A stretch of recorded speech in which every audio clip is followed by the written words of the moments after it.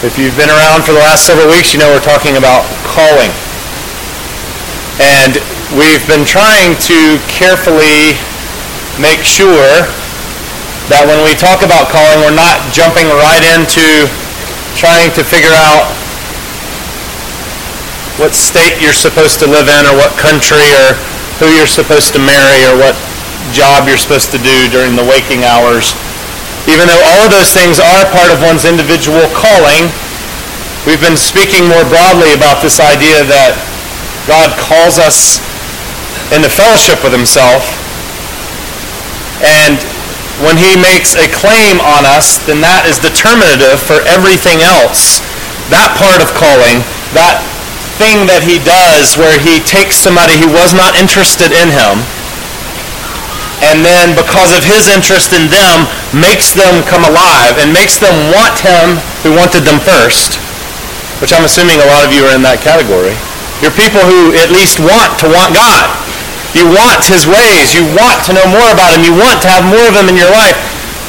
That's because you've been called. Called by God. Called alive. Called into relationship with him. And Os Guinness would say, the truth that God calls us to himself so decisively that everything we are and everything we do and everything we have is now invested with a special devotion and dynamism lived out as a response to his summons and his service. The totality of who we are in response to God wanting us and enlisting us in his service is meant to be a response to him. And so before we can get to any of the particulars of figuring that out for your life, you've got to have this big picture thing in your head. And that's what we're talking about even today, although we're going to get a little more particular, which I hope will be helpful. Now, one of the things that happens when you get serious about Jesus and you get serious about the Bible is that you might start, say, reading it, the Bible. And when you read it, and you read the Gospels, for instance, some of the times you'll learn and figure out that Jesus says things that make you start to believe, and then it is ratified by voices you hear, extreme voices, people calling you to radicalism, that maybe if I'm going to really follow Jesus, I have to live in a constant state of emergency. Right? If I was just to throw off everything and follow him, does that mean I can't have a house? Does that mean there ain't no possible way that Jesus could want me to work in an 8-to-5 situation at a job where I get a paycheck every 2 weeks? It's very easy to assume we listen to some of what Jesus says and we act as if the first century is exactly like ours. It's easy to assume that some of the things Jesus says means that all of us are called to itinerancy. And you might know people who are extremely zealous and who can only envision that the call to follow Jesus is a call to being weird. A call to be in staunch opposition and rejection to everything normal. Well, I'm trying to address that today because I think that's part of what the Apostle Paul addresses here. There is a danger for every spiritually earnest person to become more spiritual than God. To get more earnest about your faith than God means you to be, or at least leads you to applications where you're self-deceived and they're not at all what God wants for you. My Professor Reggie Kidd said, I realized early on, and this is such a helpful thing to figure out, I realized early on that Jesus does call people to follow him. Of course, you know this. The summons of Jesus is on every life in here. Follow me. Make me the center. Live directed by me. But it's easy to assume that since he says follow, that means everyone follows by leaving. That means everyone follows by heading to some state of tumultuousness. Because that's the only real way to exercise faith. Didn't Jesus himself say, if you want to follow me, you must leave everything, take up your cross, follow me? You got to hate your own mama and your daddy. But see, we don't often hear the voices of Jesus saying to, say, a healed demoniac, maybe some of you are healed demoniacs this morning, where you say to Jesus, Jesus, Jesus, you've done such amazing things for me. Can I follow you? And Jesus says, no, sir. I don't want you in my... No, he doesn't say that. He says, no, you go back home and tell everybody how much good the Lord has done for you. Some people are called to follow by leaving. Most people, if you look at the history of the world and you look at the scriptures and most of the experiences I've seen, most people are not called to leave. Most people are called to stay put. The Corinthians had questions about that. They had questions. What happens in our social circumstances, in our marital status, in the normal ways that we carry out our life? What happens when Jesus invades that? Should we form a commune? Should we stop being married?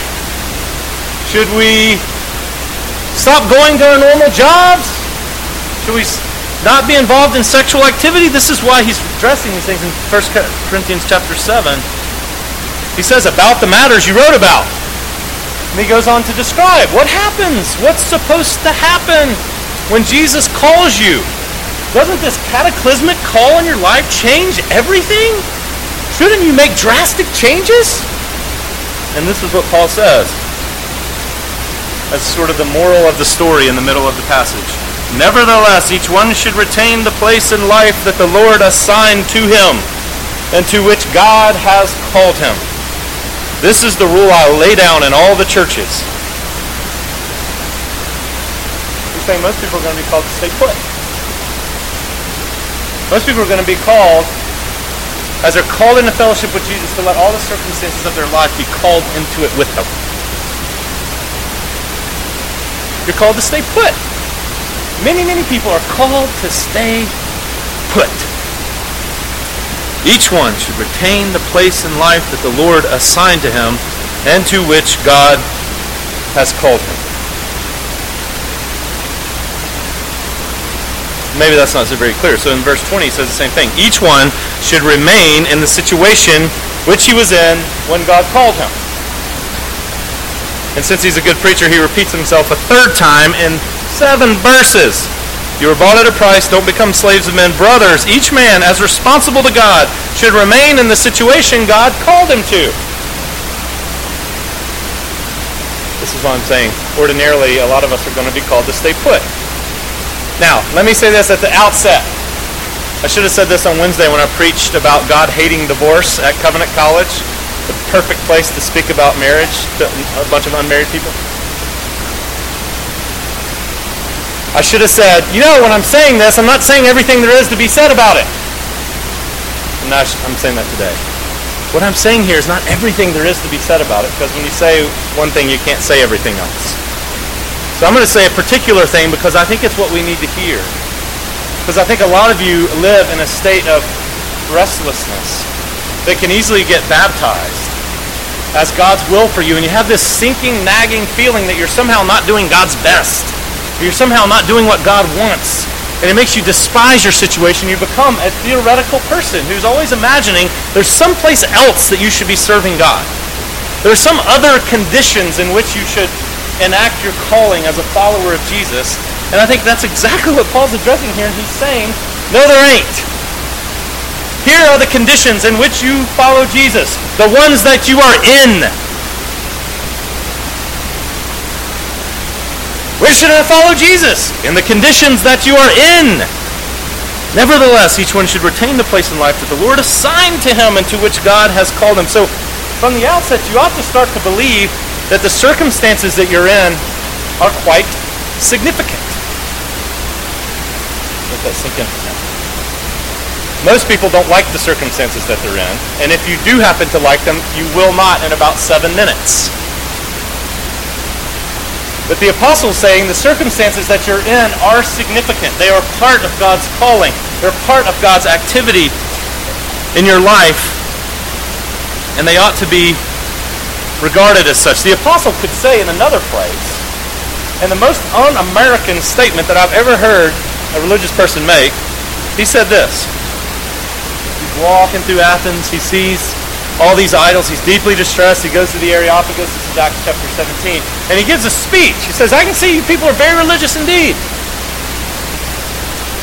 And you have even one altar to an unknown God. Let me tell you about that God, the one God. There's actually only one God. He's the God who made heaven and earth and everything in it. And from one man, he made all the nations of the earth. And this is what Paul says. It's so ridiculous. I'm being facetious. He determined the times set for them and the exact places where they should live. Can you believe the audacity of that? People are not self-determined.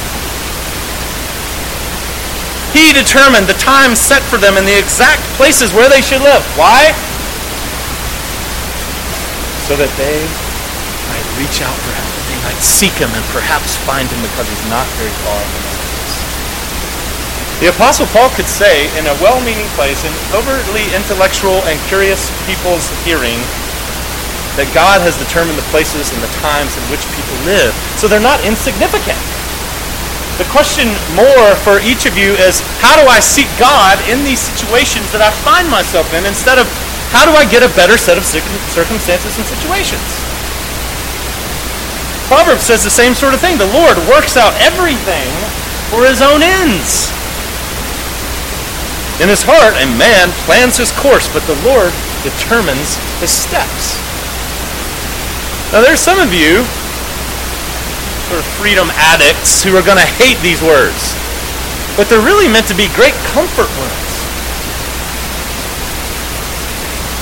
They're meant to say, you know what, the circumstances that you find yourself in are quite significant. Maybe you've been placed there. The question in the Corinthian church that started Paul talking about this was, we should be celibate within our marriages, right? Because God don't like sex. And Paul's like, what? Who the huh? That's not a literal translation. But he sets them straight. It's like, no, don't get more spiritual than God. And then they say, well, so what happens? What happens if I'm married to Jason the pagan? And I'm a woman. Imagine I'm a lovely lady. And Jesus comes and makes me alive. And all of a sudden, my sins are forgiven. And I want to follow Jesus. And Jason the pagan, he ain't into it. Can I divorce him? Or should I leave him? What are we supposed to do? And you know what Paul says? Here, let me tell you. If Jason the pagan will live with you, if he can put up with you, then you put up with him. Stay where God has assigned you. Which is instructive to us, because if he can tell people in marriages where the situation changed, he doesn't want people to get married who aren't both believers. But if you're not both believers when you get married and one of you gets converted, don't leave. He says, stay where you put. This is where you've been assigned. It's weird. Your circumstances are quite significant. Of course, you know the situation that Mordecai, and some of you have children named Mordecai maybe. You ought to. Mordecai was speaking to Esther, who, by God's accident, I guess, happened to be very lovely. And by God's accident, I guess, happened to be in the king's harem at a time when the king had been duped into wanting to kill all the Jews everywhere. And Mordecai says to her, you know the story of Esther? If not, maybe watch the VeggieTales version. Isn't there a VeggieTales version, please? Thank you. But you know what he says? He says, hey, you need to go into the king and tell him, stop this business. And she said, do you know what happens when people go into the king unbidden? Their heads have a tendency to fall off. And he says, look, woman, if you don't go into the king and say something, deliverance is going to come somewhere else. God's going to deliver the Jews. That's what he does. But who knows? Maybe you have been placed here for such a time as this. Who knows? If you don't know the rest of the story, it was true. She was. She was placed there for such a time as that. And one of the remarkable things that the Bible would have you believe is that the Lord, who is sovereignly choreographing all the affairs of men and women and letting their meaningful choices, which are very meaningful and very true, orchestrating them in the circumstances of their lives. That you've been placed where you are for some purpose that God has, even if you don't know what it is. And so Paul can say, nevertheless, each one should retain the place in life that the Lord has assigned to him and to which God has called him. It starts to change the way you view the circumstances that you're in. And you at least don't just immediately assume they're all wrong. That they're accidental, that something's gone wrong, there's been a blip in the universe, and here you are in a place you shouldn't have been, at a time you shouldn't have been. You went left when God meant to say right! You misheard him! Paul doesn't go into any of that.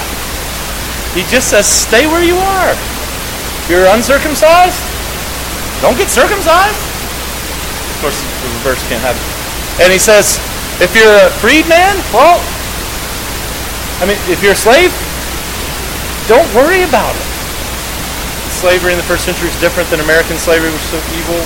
If you want to talk about that later, we will, but we're not getting to it now. Paul says each one should remain in the situation they were in when God called him. And so you can be the kind of person who starts to say, like a character in one of Wendell Berry's stories, she always did what the world set before her to do. You can start to say that my circumstances are significant and there are certain things that God has set before me to do. These are the things that I have to give attention to. These are the situations in which I'm in because the circumstances that I'm in are quite significant. They're not an accident. And the next thing is this. You've got to start to see yourself as responsible to God on assignment as a servant. You've got to see yourself as responsible to God on assignment as a servant. Brothers, each man as responsible to God should remain in the situation God has called him to. You know Bob Schieffer? Does anyone in here know who Bob Schieffer is? Face the Nation. Can someone raise a hand showing me that there is someone who knows something about contemporary culture? Thank you. I don't think anyone under 40 knows who Bob Schieffer is. He's been working with CBS. No, I saw one young college student raise his hand. Hey! There you go. That's over 40 a little bit. Bob Schieffer he faced the nation. He's moderated a vice presidential debate or something. He was on the Daily Show the other day with Jon Stewart. He has, for 40 years, been working for CBS, I think. He is not 17. He's an older fellow. He's seen a lot of stuff. He's a big player in the news world. 40 years ago, his first inauguration, Richard Milhouse Nixon, some of you were alive for this, 1968, or it had been January 1969. He had been given his first assignment as a young reporter. Anybody who goes to be a reporter in Washington wants to be in where the action is, where the power is, where the good things are going down. You know what had happened? In the Democratic National Convention in 1968, this youth movement, led by folks like Abbie Hoffman, they had nominated for president a pig named Pegasus. Not Pegasus, Pegasus. And so on the day when Richard Milhouse Nixon was being inaugurated as the President of the United States, that January 1969, these group of protesters were on the lawn in front of the Washington Monument there to inaugurate Pegasus as President of the United States. A pig. They were inaugurating a pig. Bob Schieffer was given this as his first reporting assignment in Washington. So he goes, it's raining. The pig, well, it's a pig. It gets loose. It's muddy. People are running around trying to catch the pig so that they can inaugurate the pig in this mock protest that probably made all people that weren't on their side very angry. And after the show, Schieffer's mom called him. He's a young man. What were the inaugural balls like? What were the gowns that the women were wearing? Tell me all about it. And he said, Mom, I never got to go inside. I was outside in the rain and the mud with a pig. Because he was on assignment. It was interesting to me to think about that. A reporter being given an assignment. He doesn't get to pick. He just does the assignment that he's been given. And he tries to do that thing faithfully. 40 years later, he's doing bigger stories than pig inaugurations. But he had to be faithful where he was. He had to start to see himself as responsible on assignment. And that's what Paul's saying. And it's applicable to everybody in here, no matter what your situation is. Whether you're 7 or 77, you are someone who is supposed to realize that you have been given an assignment. Your circumstances that you're in right now are an assignment. And you're responsible to God in them as a servant. That's what servants do. He says, you're the Lord's, if you're a free person, you're the Lord's slave. You're a servant. You've been bought. And now we're Christian people. We know that following Jesus, we're supposed to want to be servants. Servants to everybody. But here's the thing. I think Howard Hendrickson said this. Everybody wants to be called a servant, but nobody wants to be treated like one. Well, there's a lot of you in here right now who don't particularly like the situation you're in because you're being treated like a servant. You're not being noticed. You're having to give a lot and you're not getting a lot back. And Paul says to you, you should remain in the situation that you're called to, that you should retain the place in life that the Lord has assigned to you. You have to see yourself as responsible to God on assignment as a servant. So many times we would like to do something heroic. We would like it if we could, in some blaze of glory, do something magnificent for Jesus. And most of us, not everybody, most of us are going to be called in situations where there are no blazes of glory. It's just everyday servant that you see as being assigned to you by God. That's something that's important, that God wanted done, so He placed you there. God cares about your family, so He placed you there. He cares about your bank, so He placed you there. He cares about the school where you are, so He placed you there. He cares about your neighborhood, so He placed you there. He cares about your husband, so He placed you there. He cares about your wife and your children, so He placed you there. He cared about your friends, so He placed you there. You get the idea? Screwtape says, in Screwtape Letters, the senior devil at one place says, here's what I want you to do. If you really want to have your patient careening off the side and be totally confused about his life and be completely derailed in his following of Jesus, never let it occur to him that though he is theoretically committed entirely to service of the enemy, which is Jesus, even though he's theoretically committed to the service of Jesus, don't let it occur to him when he's complaining and resentful about the things he has to do in his life, that if Jesus were to show up to him in the morning in bodily form and say, hey, I want you to make breakfast for those kids today, and they're not going to say thank you. It's never even going to cross their minds to ever thank anybody for anything ever. But I want you to serve them anyway. And I want you to endure the traffic and go to your job where your boss is going to demand too much of you and you are assuming that you're making too little money. But I've assigned you that job. And so I would like you to do it for me. If Jesus appeared in bodily form to any one of us, you know what we would not say? Nah. You would go, yes sir, I will, okay. We'd be freaked out. And then you would do it. Well, see, that's the situation that we're actually in. Paul's asking you to employ your imagination and say, wait, I'm not just theoretically, but actually committed to Jesus as Lord. And if you're not, you ought to be. And that means, so whatever circumstance I find myself in, I have to say, Lord, how do I do what you've assigned to me? Because you've assigned me this.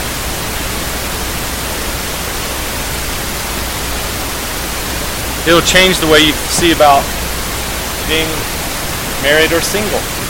Let's say you're single. There's a great article that Paige Benton Brown, now who's married, was single, and she wrote this, called Singled Out for Good. She says that most singles don't live lives of quiet desperation like Henry David Thoreau said, but most singles live lives of loud aggravation. And so she's wrestled with this, and you know what she says? She says, when some well-meaning matriarch matronly lady in the church comes up to me and says, "Are you seeing anyone special?" I always say, "Why, yes, I see you, and you are special." Because she's trying to say, if I am where I am, it is not an accident. This is the Lord's assignment for me, so I've got to learn how to see things differently. You see, that's not how most of us do any of our circumstances. And just so you're comforted, if you're single, let me tell you a secret. I'm just talking to single people here. Married people, don't listen. There are a lot of married people that wish they were not. Okay, single people, hold on. Married people. There are a lot of single people that wish they were married. Do you see how nobody's content with what they've got? It's a perennial kind of restlessness, and you've got to learn to see whichever state you're in, whether you're sick or well, whether you're married or single, whether you work at a job that seems so deeply dissatisfying or one that seems so important. Consider the possibility that the Lord has assigned you that, and that your calling is to figure out, how do I lean into this as a person responsible to God who's serving Him in this place, at this time, in this way? You know what it'll do? It'll also raise new questions for you. You won't think of the world as just something for you to get from. Professor Jones, who did the call to worship this morning, and I were talking about this, and he says, it makes us want to cultivate and not consume. If you start to realize that there's significance to where you've been placed and that the Lord has assigned you to that place, then instead of going around the world thinking about, hey, I've got gifts. I've got gifts that I need to impose on the world. I've got gifts that I need to I need to self-actualize. Sorry.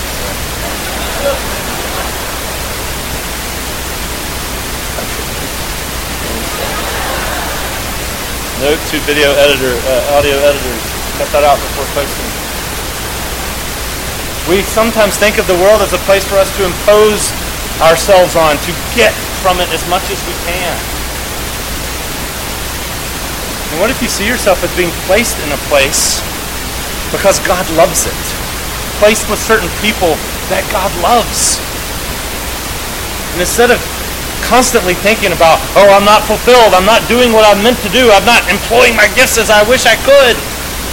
What about, I've been placed here on assignment. What do I know where I should be? That's got to at least enter your head sometimes. Some of you are young people and you're going to get a job and you're going to come out of college and you're going to think that you're fully developed. You're not. You can't do anything yet. That's okay. You have gifts, you have abilities, you're smart, you're lovely and all that. But be willing to do some stuff that doesn't seem so good. Because the Lord has assigned you to it. The Lord has assigned you to your marriage. What if He wants you to cultivate something there? To love somebody who's not going to love you back?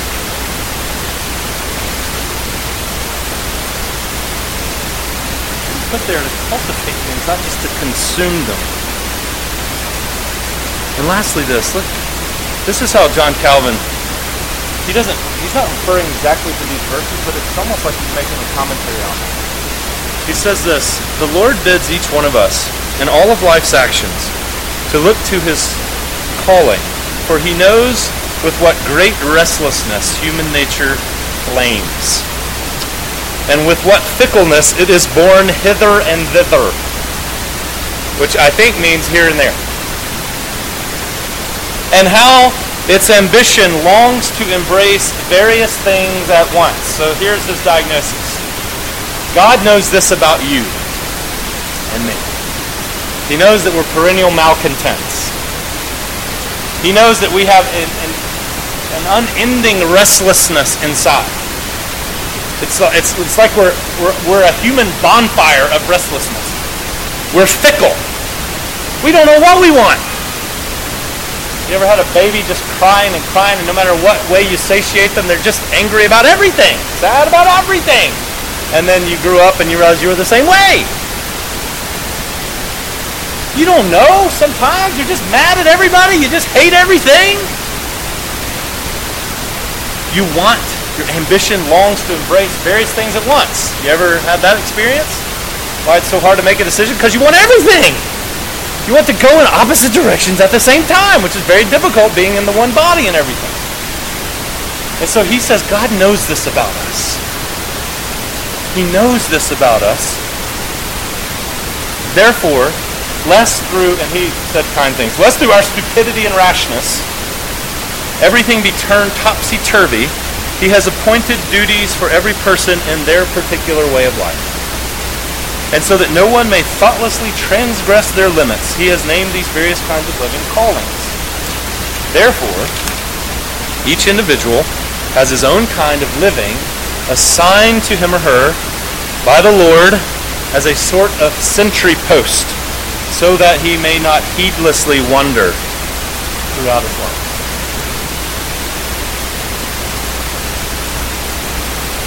Calvin says that one of the greatest things about the circumstances you're in and the particular calling you've been given is it's a gift from the Lord, not only for the world that he loves, it's a gift for you.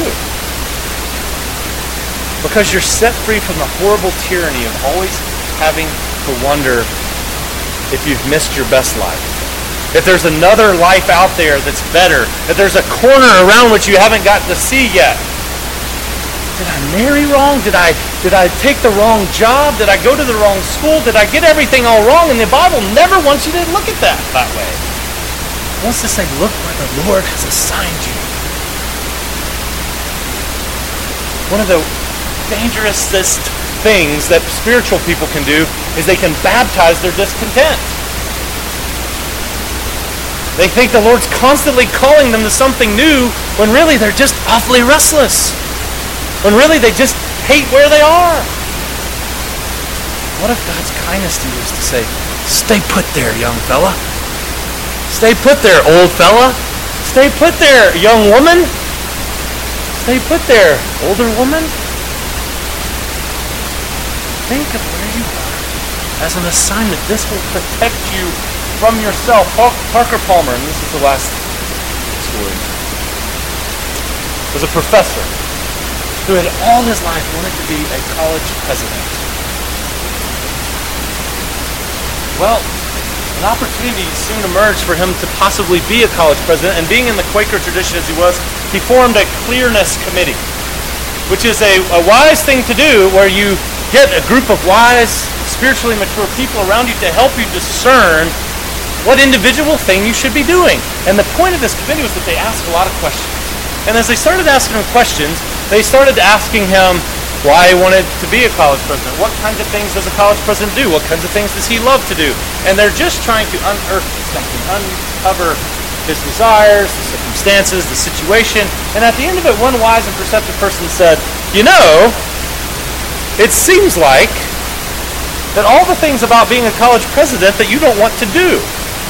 Why do you think you want to be a college president? And he said, it came to me that the only real thing I wanted about being a college president is I wanted to have my name with a comma and president written after it. I started to realize, oh, I just wanted to be in a book somewhere on a newspaper article that said Parker Palmer, comma, president, college president.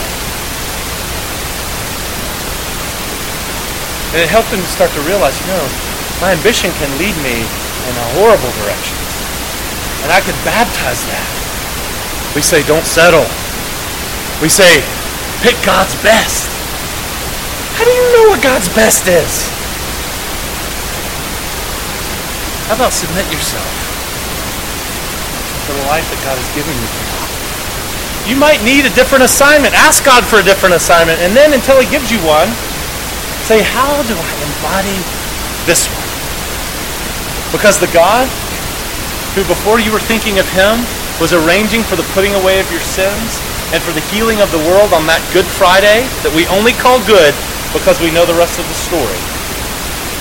He is not, as Paige Benton Brown said in that article, he's not going to be less good to you tomorrow than he was on that Friday. It's his way to be good. He demonstrated by taking care of our sins. He demonstrates it by giving you a calling. He demonstrates it by giving you an assignment. And he's not up there secretly laughing as you endure a hard marriage saying, as if you were a human Comedy Central that God is watching. He's not looking at your life and the job that you do and just laughing because he thinks it's so funny to watch you exercise futility in your job. He's assigned you there because he's good. Now it's for you to say, Lord, how do I live as a servant, responsible to you, protected from myself, for the good of this world that you love? Is it possible you want me to stay put? Amen.